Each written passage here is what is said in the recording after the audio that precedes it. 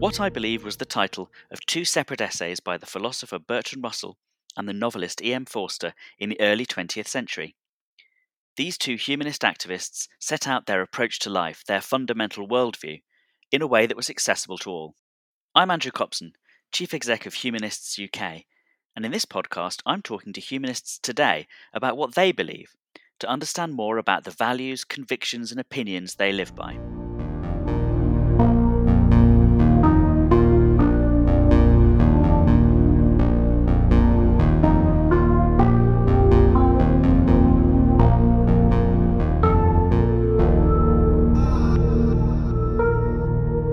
This week we're joined by David Baddiel. David is a comedian, author, screenwriter, TV presenter, and all-round creative. First came to fame in the 90s, creating many hit TV shows, The Mary Whitehouse Experience, Fantasy Football, Baddiel and Skinner, Unplanned. Directed and written films and plays, and a number of critically acclaimed novels. And on top of all of that, I'm delighted to add he's also a patron of Humanists UK. I want to start with a question that might seem very obvious given a lot of your public work of late. I've often thought that Humanists UK would be nothing without the Jews. We were founded by Felix Adler. We've had great Jewish presidents like Claire Rayner and Herman Bondi. But a lot of the Jews who've also been humanists have explicitly rejected any notion of their Jewish identity. I'm thinking of people like Miriam Karlin, who was, by the end of her life, the actress Miriam Karlin, who's one of our supporters, was just refused to describe herself as Jewish at all. So you are probably the only supporter of Humanists UK who has as their Twitter bio the one word Jew. Yeah, I'd like to think I'm the only person on Twitter with my bio being the one word Jew. Otherwise, someone's nicked it. I've been on Twitter since 2009. If anyone else uses Jew, they've just stolen it. You heard it here. Yeah. I mean, that's obviously, I take it, something that's, it's obviously something that's important to your identity, but does it also have an impact on what you believe? Well, yeah, I think so. Okay, to reveal the workings of this podcast, I had a short conversation before we began with you about the fact that I've never really known what the difference is between a humanist and an atheist.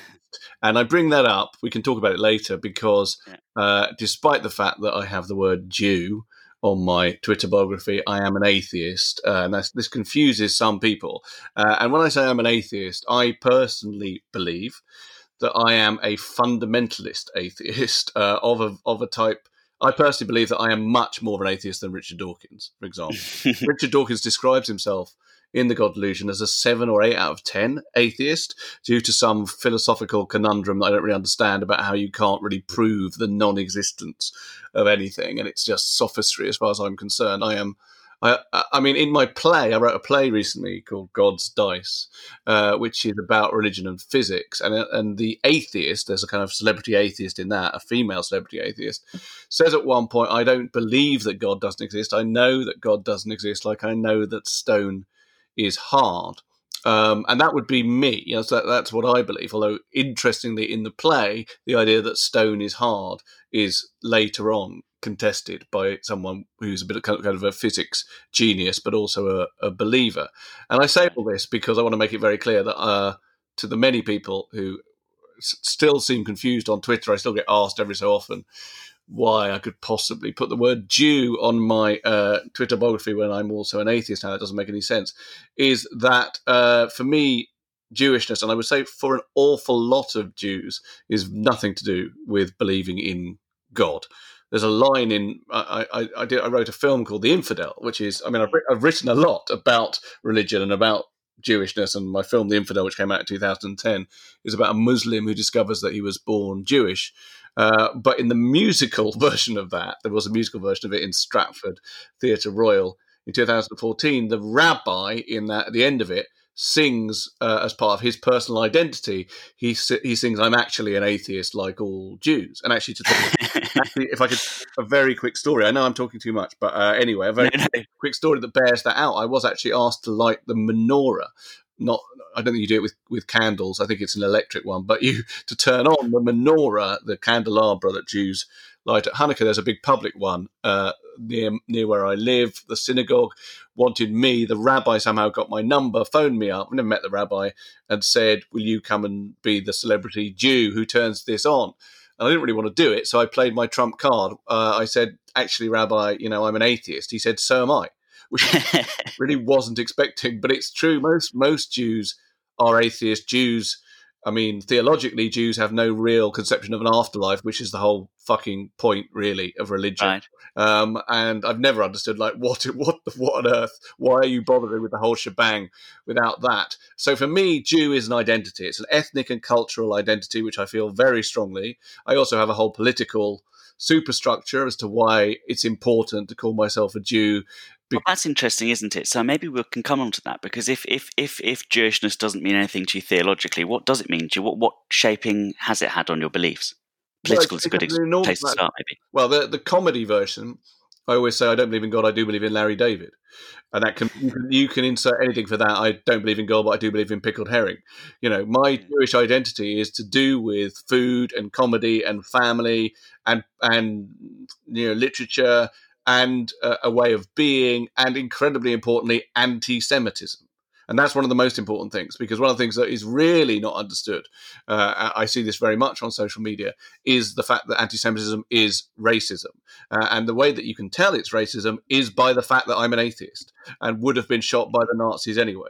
But I note that loads and loads and loads and loads of people, when the idea of anti-Semitism as racism gets mooted on Twitter by, say, me, will start telling me that Jews are a religion and not a race, and that therefore anti-Semitism, racism is religious intolerance. And what that is anti-Semites trying to downgrade anti-Semitism from racism, which is what it is, to religious intolerance, which is a kind of lesser crime, and we don't have to worry about it so much. And in fact, left-wing people can get behind the idea that you might be discriminating against a religion because religion is a powerful thing. Right. But actually, no, if you look at the history and actuality, present actuality of anti-Semitism, it is entirely about who, as an accident of birth, is Jewish. They are the people who get discriminated against by the anti-Semites. And, most obviously in the Holocaust, but in many other things, there was no interest at all by the racists in whether or not that Jew kept kosher, that Jew went to synagogue, that right, Jew, exactly. blah, blah, Who blah. cared about their practice? No yeah. It's about blood, and once it's about blood, it's racism. And so, therefore, I have been more, I would say, in the last 10 years, as I've become more aware of anti-Semitism. Not that I wasn't aware of it, but I think it's become more prevalent, not just in the UK left, but all over the place as a result of bad ideas spreading on social media and all the rest of it, and economic reasons, all the rest of it. I have decided, and this is the political thing I was talking about, to feel the need to embrace my Jewish identity as a reaction against that to some extent. Right. And I mean, that's quite interesting. Nothing to do with God. No, but it is something that happens, obviously, and that people. I've known even people who are sort of non-believing Muslims who are from Muslim families, and they're, for racial reasons, very visibly in a category that people for racism would count them as Muslims, whether they believed or not. Yeah. And even some of them, who are the most unbelieving people, most humanist people that I can think of, have in one or two cases taken on Muslim as a sort of political identity. Yeah. I don't know how I feel about that. How do you feel about that? Because that's what's happened to you. If you take a step back from it, you must also think that that's less than ideal. How do you mean less? Well, you don't want to have had to take on that identity. Obviously, I mean, that's very complicated.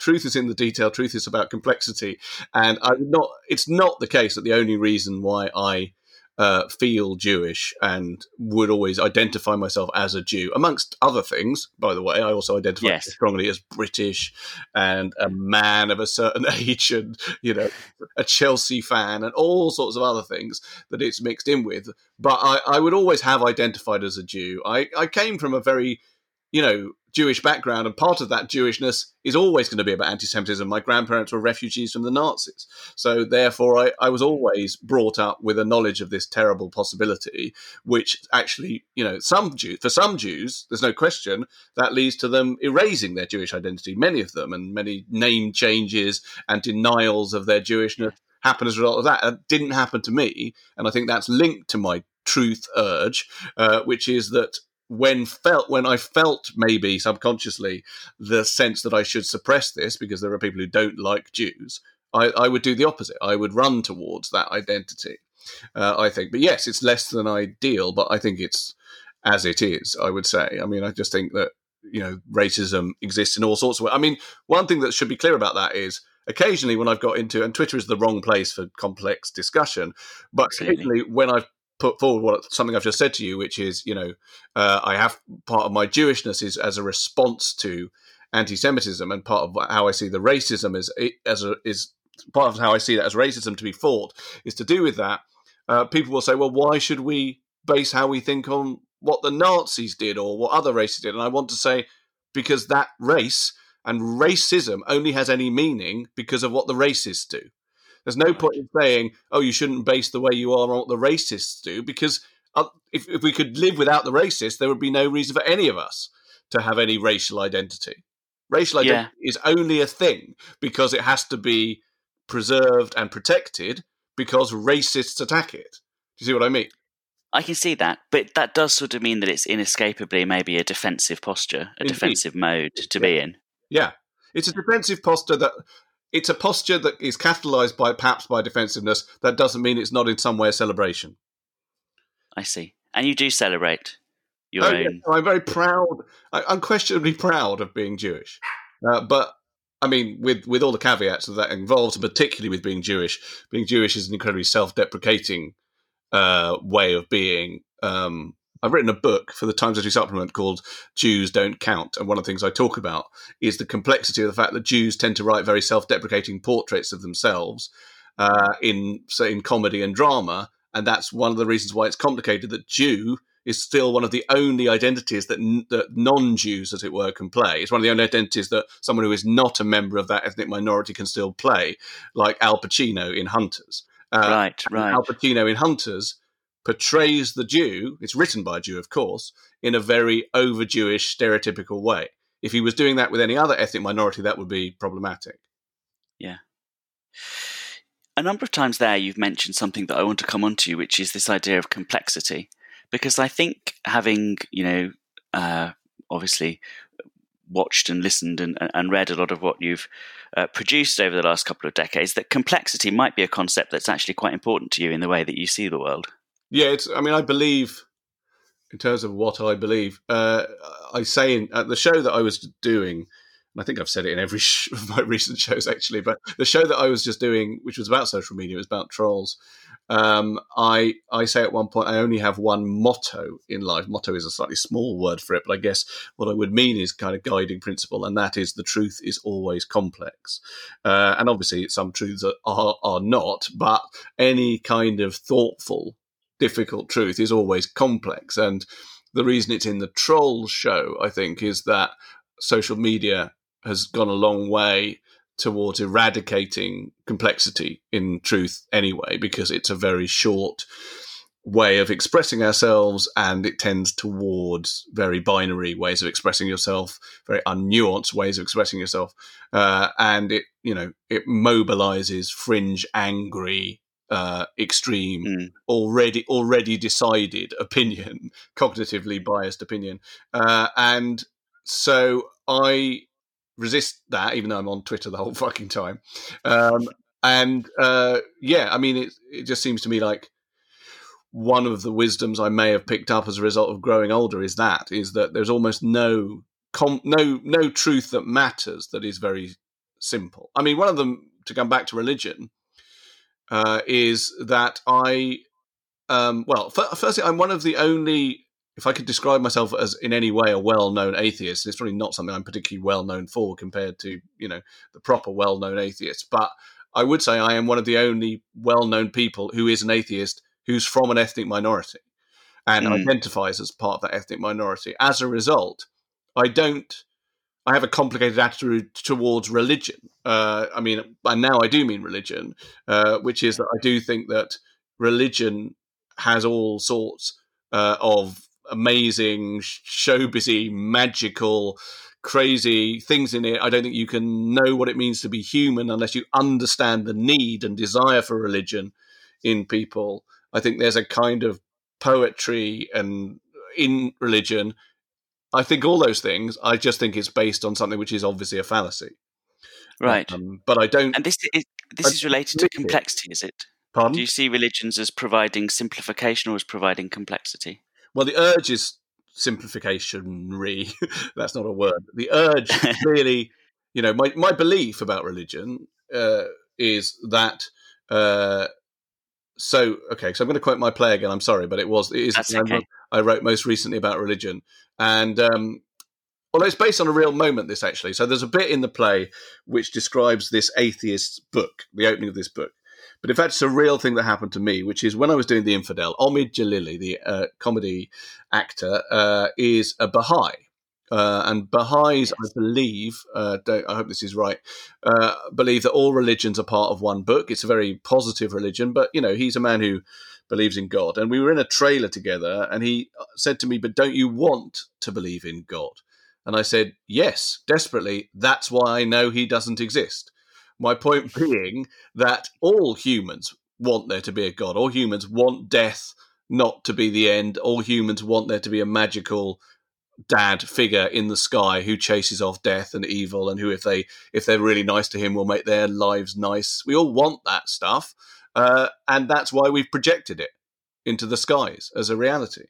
God is a projection of desire, of the deepest human desire, and so that's my essential belief about what religion is. That it is simple in those terms.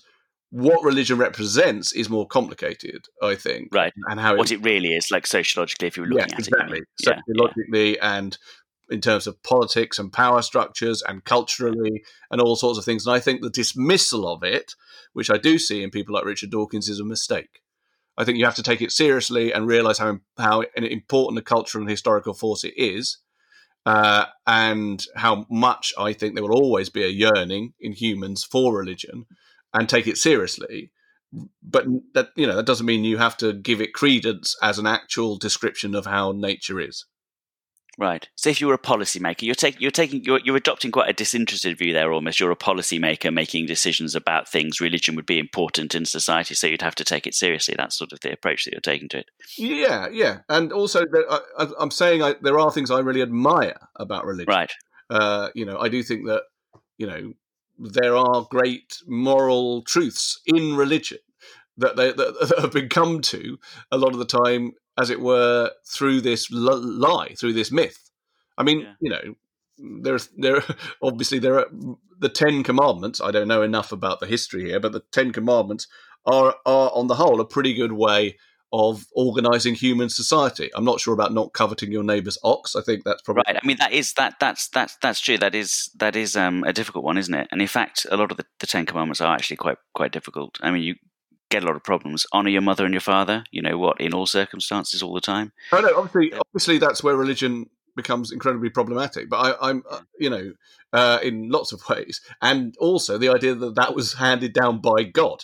That's the basic problem, as well as there being problems in the lack of complexity in those orders. But having said that, it's still an interesting thing in a primitive human society that these were organising principles based on a kind of moral idea of how to treat other people better.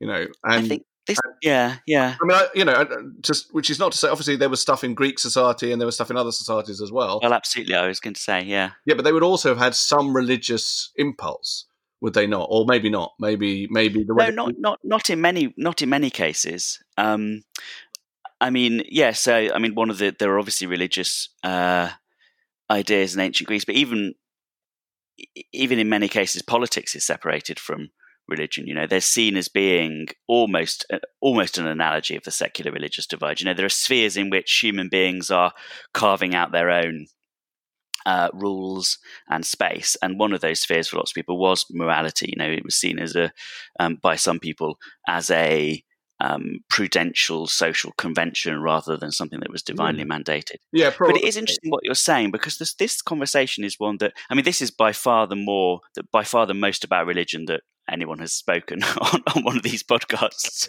But it is a conversation that I'm noticed is far more likely to pop up with humanists who are or atheists who are of a Jewish background than it is with humanists who've rejected a Christian upbringing. Well, yeah, or a Muslim you did upbringing. ask me what it meant to me. Yeah, Jewish at the start. I know, but if I hadn't asked that question, would you still have got onto this topic to think about religion being a positive generator of lots of things? I don't know if I would or not. I mean, shouldn't overestimate that. What I mean simply is that the sort of airy dismissal of religion that I read in things like God Delusion feels to me to be inadequate in understanding history and understanding, as I say, what it means to be human. So I'm not trying to really argue the case for religion. It's more, in a way, you were right when you went back to a sort of disinterested policy thing, although that felt a bit uber political and civil servancy to me. I just mean you have to. It's worth understanding religion as an atheist. That's all I mean, really. Okay.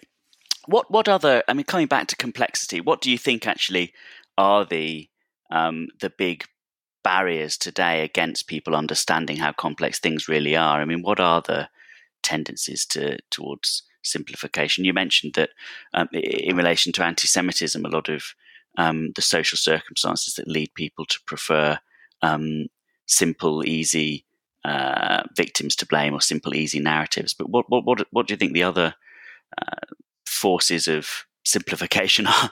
Well, I think primarily it's a kind of narrative one. I think people, that God himself is a narrative idea. Humans are the only, as far as I'm aware, species that tell stories in order to order the universe.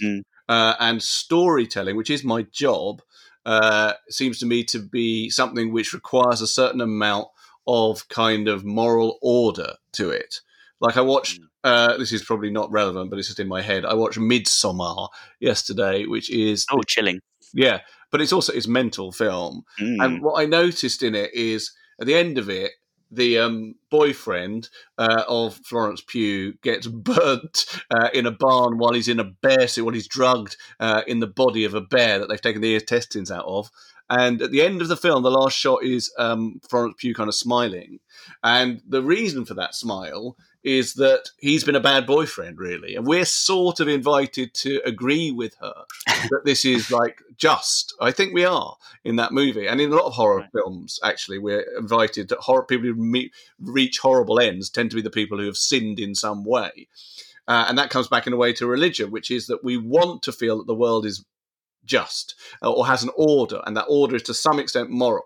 Whereas the truth is, the world is entirely random. Things happen randomly all the time for various reasons that are always accidental and that always are to do with essential chaos to the world. People are terrified of that truth, and so they create a simplistic idea of, right and wrong and, just desserts or whatever. And conspiracy theory is very much part of that. So it's fear. Fear generates this desire for simplicity. Well, I think conspiracy theory is two things primarily. I would say, number one, it's trying to create order in a random universe. So it's easier and actually more comforting to think that COVID-19 is as a result of evil forces putting phone masks up than it is just a random virus that has incredibly randomly jumped from bats to pangolins to humans and now is erasing our society. It's much more comforting to think that Spectre, the James Bond bad society, are somehow behind that, and because that means we can defeat it. But the other reason, and this is more to do with, I think, the specific people who do it, it's often men. It tends to be men who are not that. I mean, this has been quoted quite a lot, but I'm going to say it again. I've said in the past that conspiracy theory is how idiots get to feel like intellectuals. And I would stick in general by that, although probably with one or two exceptions. But anyway, it's men who are not very bright and probably in various ways feel their status to be challenged. I'm talking about basement warriors, white men, Trump believers or whatever, who feel that this is a way of saying, I know something that most of the world doesn't. I have access to secret information. I am James Bond, blah, blah, blah. And it's a way of propelling their own inadequate egos forward to feel, more important and superpowered. That's what I would say. It is those two impulses create conspiracy theory, but conspiracy theory is a great simplification of the truth of the world. I mean, I think that's a good formulation. Undoubtedly, people who engage with these theories think they're being really clever about it. Yeah. Think they've got a source of knowledge that is hidden from you. If you watch David Icke, which I have done at the time. Oh dear, yeah. I mean, the thing that I find most comical about him is the way that he speaks with a voice absolutely chocker, with I have been given this insight, and it's so apparent to me, and you people out there with the wool pulled over your eyes, you don't understand. And if you listen to me, you will suddenly see the light. And it's kind of religious from that point of view. But, well, no, I say but, I would say and, because I'm going to use the word. It's got a sort of enormous smugness to it. It's got an enormous, stupid smugness to it, because it is a person who feels that they are gifted essentially a secret, a special secret, that they are now going to choose to tell the people who come along with them. And it's sort of intensely childish at some point. It's interesting that you've made yourself a student of conspiracy theories, and you've also got some analogous interest in religion, because what you've just said about conspiracy theories is very similar to what a lot of people have said about religion. I mean, Bertrand Russell himself said that religion had its source in fear, because if you can't understand the universe and it's incredibly complex and scary, but you bring a sort of simplicity to it by saying, well, it's ordered this way by this person, and even more than that, you can appease this person. Yeah. In the same way that you can, defeat the Chinese to sort out COVID, you can appease this god to sort out the weather. It does bring both an existential comfort as well as a. Yeah, I agree with that. I mean, it is kind of, religion is a sort of conspiracy theory. It is also what I said earlier, as conspiracy theories and religion are a way of telling stories that create narrative to the world. Religion very, very clearly literally does that. There are books. There are that tell stories that say this is the proper story of the world. But yes, it's a way. The fear thing is interesting because, like, one of the things I'm very interested in, again, with my sort of my intellectual generosity, I'm going to call it, towards religion, is in intelligent people who are religious. So, like, Frank Skinner is a devout Catholic and very, very intelligent, and I'd never really come across that when I was younger. I say that. I'd met Jews who were obviously clever and who observed, but I didn't think of them as people who devoutly believed. They just observed in the way that Jews did. And this was really interesting to me. And in my play, In God's Dice, it's about a girl, a student, who believes that she has found equations that prove the existence of miracles and therefore of God, and uses quantum theory to do that. And that comes a little bit out of my fascination with the idea that you can be religious and intelligent. That's a possibility. Sure. But one thing that I don't think is very intelligent, that I still hear some quite intelligent people occasionally say who believe in religion, is there are no atheists in foxholes. Oh yeah, that's very annoying. That annoys the armed forces humanists, I can tell you. Yeah, or the idea that Christopher Hitchens might have recanted on his deathbed. And what I think about that is, he didn't, but it doesn't matter. As if he would, yeah. But it doesn't matter. For me, if he'd recanted, whatever the word is, if he'd prayed to God on his deathbed when in incredible pain or whatever, all that demonstrates is that when human beings are frightened or in pain, they turn to magic. Right? That's what it demonstrates. And no humanist or atheist or whatever is a lesser humanist or atheist when in incredible pain. They do that. No, Galileo, under incredible, was he? Actually, that's probably wrong. Did Galileo change his opinions because of the Inquisition, as far as I'm aware? Yes, that's right. He took the path of discretion. Yes, exactly, because of the Inquisition. And other people obviously did the same thing. And the Inquisition is the same thing as being in terrible pain from cancer or being on an aeroplane that's about to go down. You're being tortured, or you're in incredible fear, and the human psychology it might leap to that, but it is no proof of the existence of God. It's proof of the existence of fear. Yes, Yes. Do you find the godless universe frightening? Yeah. That's Do you? Yeah, that's I mean, why. That's why when Omid Jalili said to me, "Don't you want to believe in God?" I said, you "Yes, said yes. desperately." That's why I know He doesn't exist. No, Mm. yeah. Well, I would prefer there to be a God because I would prefer. Have always been assailed to some extent by mortality. I like life. Right. I really like life. I think it's, for all its crapness, it's also absolutely extraordinary and brilliant. And the idea of oblivion, even though I will not be aware of oblivion, from you see, that's something I don't agree with. But sometimes atheists or humanists say, "Well, why be frightened of death? Because you won't be aware of it, so it won't matter." Sure, that's Epicurus. Yes, but Yeah. yeah, I've been reading quite a lot about Epicurus recently because Yeah. Oh, good. Have you ever read The Swerve by Yes, it's an Greenberg? excellent book. It's brilliant, isn't it? Yeah. And in terms of what you were saying earlier about the Greeks, like the Yes. Lucretius thing is so interesting. But that aside, in terms of that idea that you shouldn't be frightened of death because when you're dead, you won't know you're dead. I always think, yeah, but I'm alive now, and from It doesn't comfort you, that idea. now I don't want to be in a permanent coma, even though I know that's going to happen. And Have you ever been unconscious? Have you been knocked out for a hospital operation or something? yeah. So you don't find any comfort in knowing that it's like that, being dead, that you will never. No, in fact, I find No. that more disturbing because I think that you have a sense, I think, of death as we're told it's a long sleep. I remember being told when I was very young and frightened of death that it was like a long sleep. And interesting enough, I've been an insomniac ever since.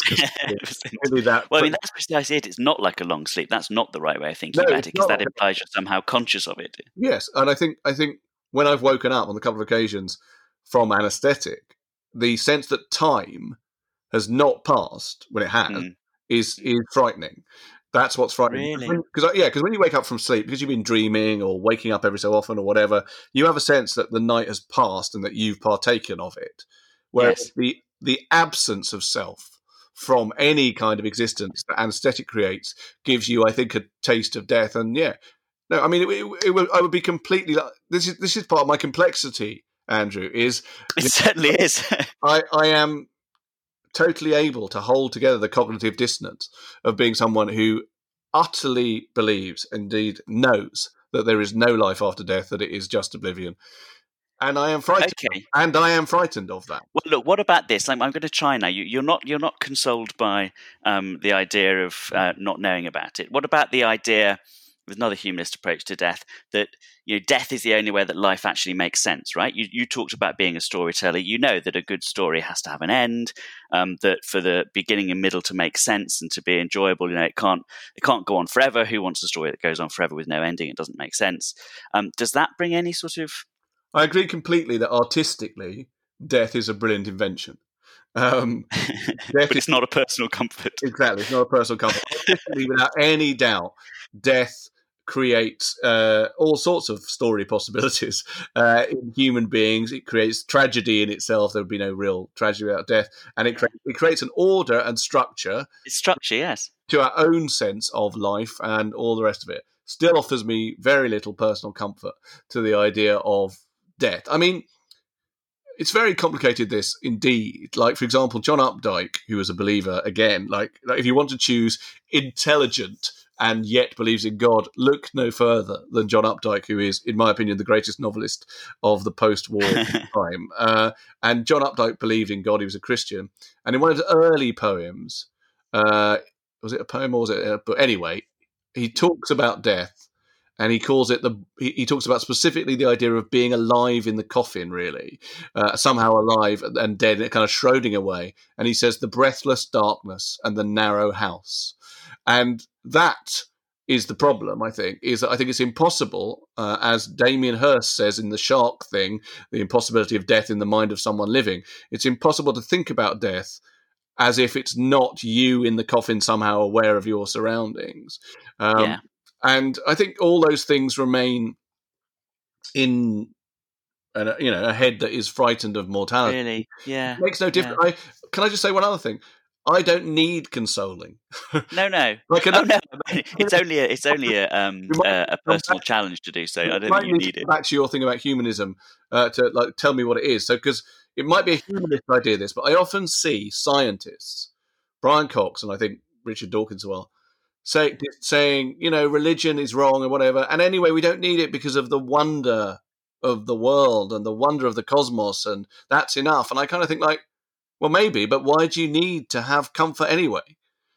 I know. I agree with you there. I agree with that. Truth. I'm only interested in truth. And if the world is not comforting in the long run, then that's the truth, and you have to live with it. Don't provide a sort of poetry.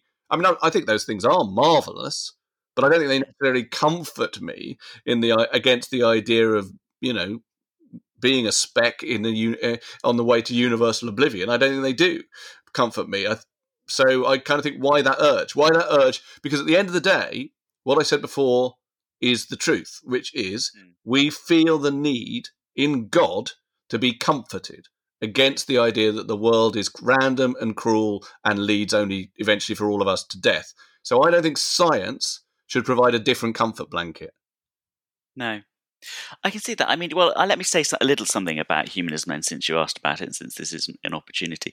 I mean, obviously, atheist is about whether or not you believe in God.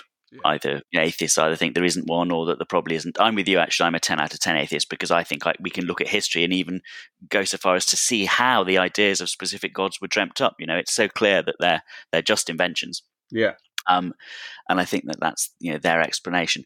But obviously, the word humanism is used to describe a certain attitude, either building on that idea or sometimes, apart from that idea, for people who don't care about the question of God one way or the other, which is that in the universe that we're in, there is no meaning, there is no purpose, there is no trajectory or direction to this universe, and that meaning is something that human beings create rather than discover. That's quite a fundamental idea. The idea that I completely agree with that. It's good because I am a member of the Humanist Society. So I was going to say, it's going well. It's a good job we don't have any doctrinal tests, or you'd be in jeopardy. No. I mean, I haven't really thought about it before, but now I can see that it's good that I'm a member. And there's a humanist idea about morality, I suppose, it's important as well, which is the idea that our moral sense is something that's in us biologically, not to say that it's perfect or that it always makes us do good, but that it has a basis in our existence as a social animal, and that we build on that through culture, creating laws and codes and ideas of right and wrong. There's an evolutionary reason for it, essentially. Exactly. Yeah. Yeah. And I mean, they're the two basic. If you believe both those things, and you also acknowledge that we've only got one life, which it sounds, although it's painful, you're obviously on board with that. Then that's the basic definition of humanism. I'm not completely on board with that because I do believe. Oh, really? Well, I do believe a little bit in many worlds theory. Okay. Well, that's pretty. That's of no comfort in terms of your own personal. It is no comfort whatsoever. That's okay then. Comfort, but as long as you're uncomforted by it, that's I'm not comforted by. Well, perhaps I am comforted by it without realizing it. But I hold some truck with Everett's theory of many universes. But that's probably a whole different idea. But I guess what I wanted to ask you, and I don't want to make you question your own sense of your good work as as someone who powers the Humanist Society. Nothing you've said makes me think that you couldn't just think those things as an atheist. I don't. That's what the question was. What's the difference? Oh, I see. Well, I mean, I suppose.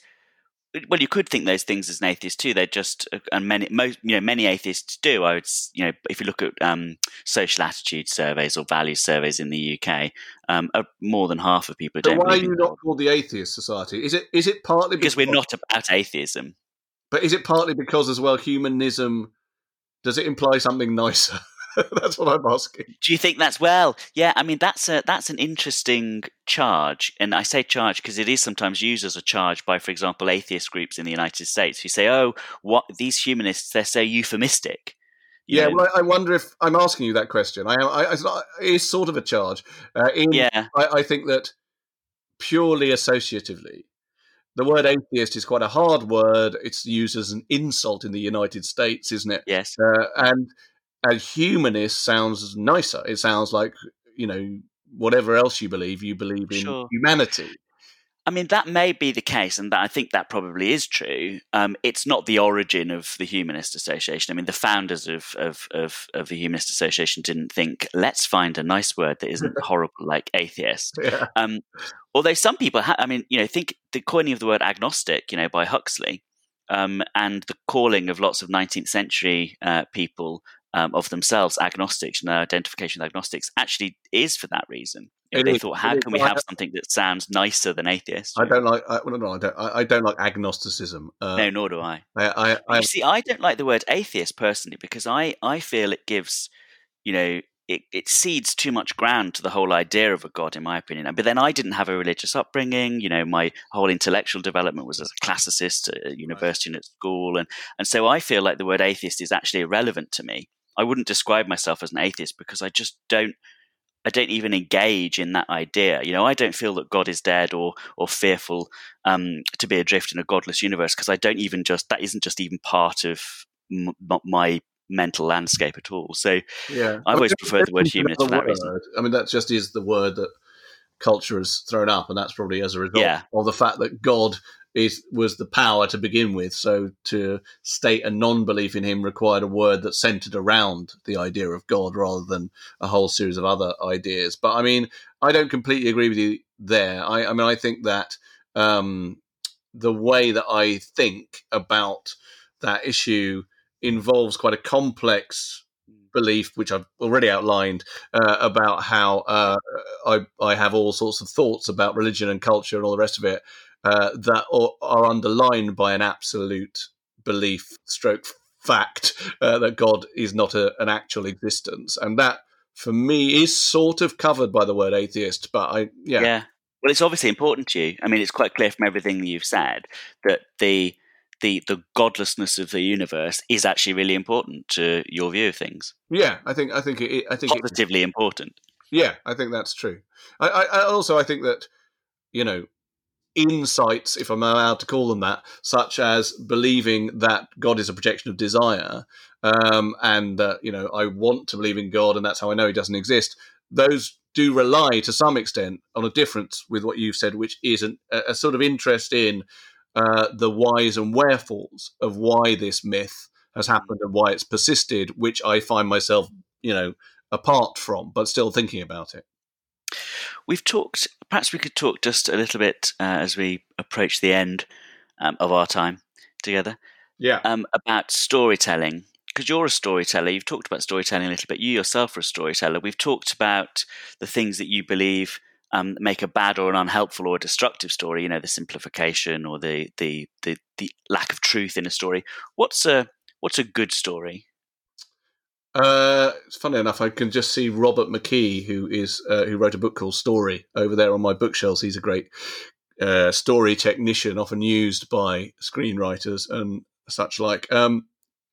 Well, that's a really difficult question to cover in a short time. I think I have a bit of a yearning for old-fashioned story structure, and so often in films, for example. In fact, my friend Peter Bradshaw is the Guardian cinema critic, and I've just written to him. He always finds this really annoying when I do this. I think he gave Midsommar a 5-star review.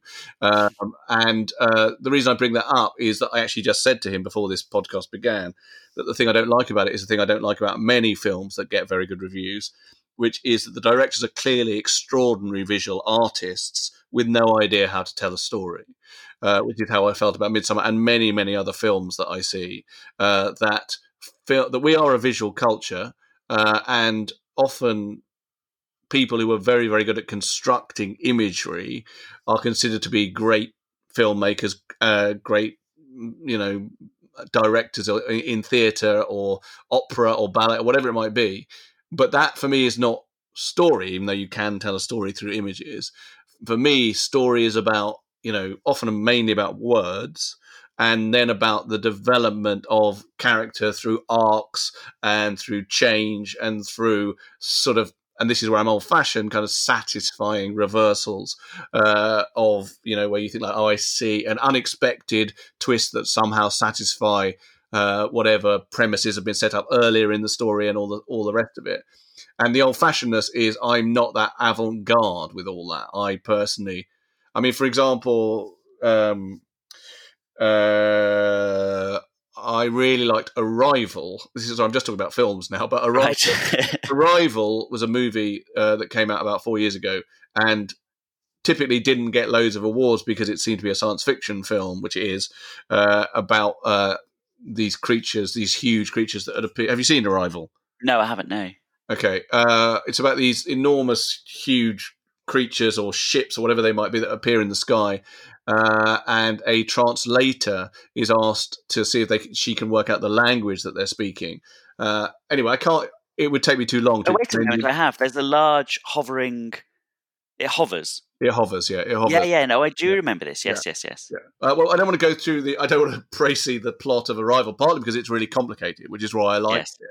But what I felt when watching Arrival is that, which is essentially a film about how story is told, how information happens, how time and your own story are affected by the telling of it, that the ending of Arrival, actually better than the Ted Chiang story, which it is about. It's from an extraordinary short storyteller called Ted Chiang, wrote the original story called, I think it's called something like "This Is Your Life." It was described, I think, by Mark Miller on Twitter to me as the only 4-dimensional ending to a film he'd ever seen in story terms. Right. And again, this might mean nothing to you if you haven't seen Arrival, but my point is that I am immensely gratified if I see something. Obviously, if I've written something, I am also immensely gratified. That feels to me, particularly in its ending, that it has somehow brought all the elements together of the previous story that it was telling in ways that are surprising and satisfying, and that say something new about that story or the thing that it is about. Another film that does it, by the way, is Coco, the animation. Coco, the animation, about, in terms of what we've been talking about, kind of interesting, about the world of the dead. It's an animation about the Mexican Day of the Dead. And it's about a child who kind of goes into the Day of the Dead, into the land of the dead, in order to sort out, sort of find some stuff about his ancestors that is not true, and to sort of retell that truth. The final 5 minutes of that are unbelievably satisfying in the way that they, make the story make sense. So anyway, I don't know if that's helpful for you, but that is helpful, and particularly though, I wonder about what the effect of those stories are on people, and what you believe that the good effect of a good story is. Because if a bad story makes you think that you know something when you don't, and it makes you oversimplify life, what does a good story make you think? What effect does it have on you?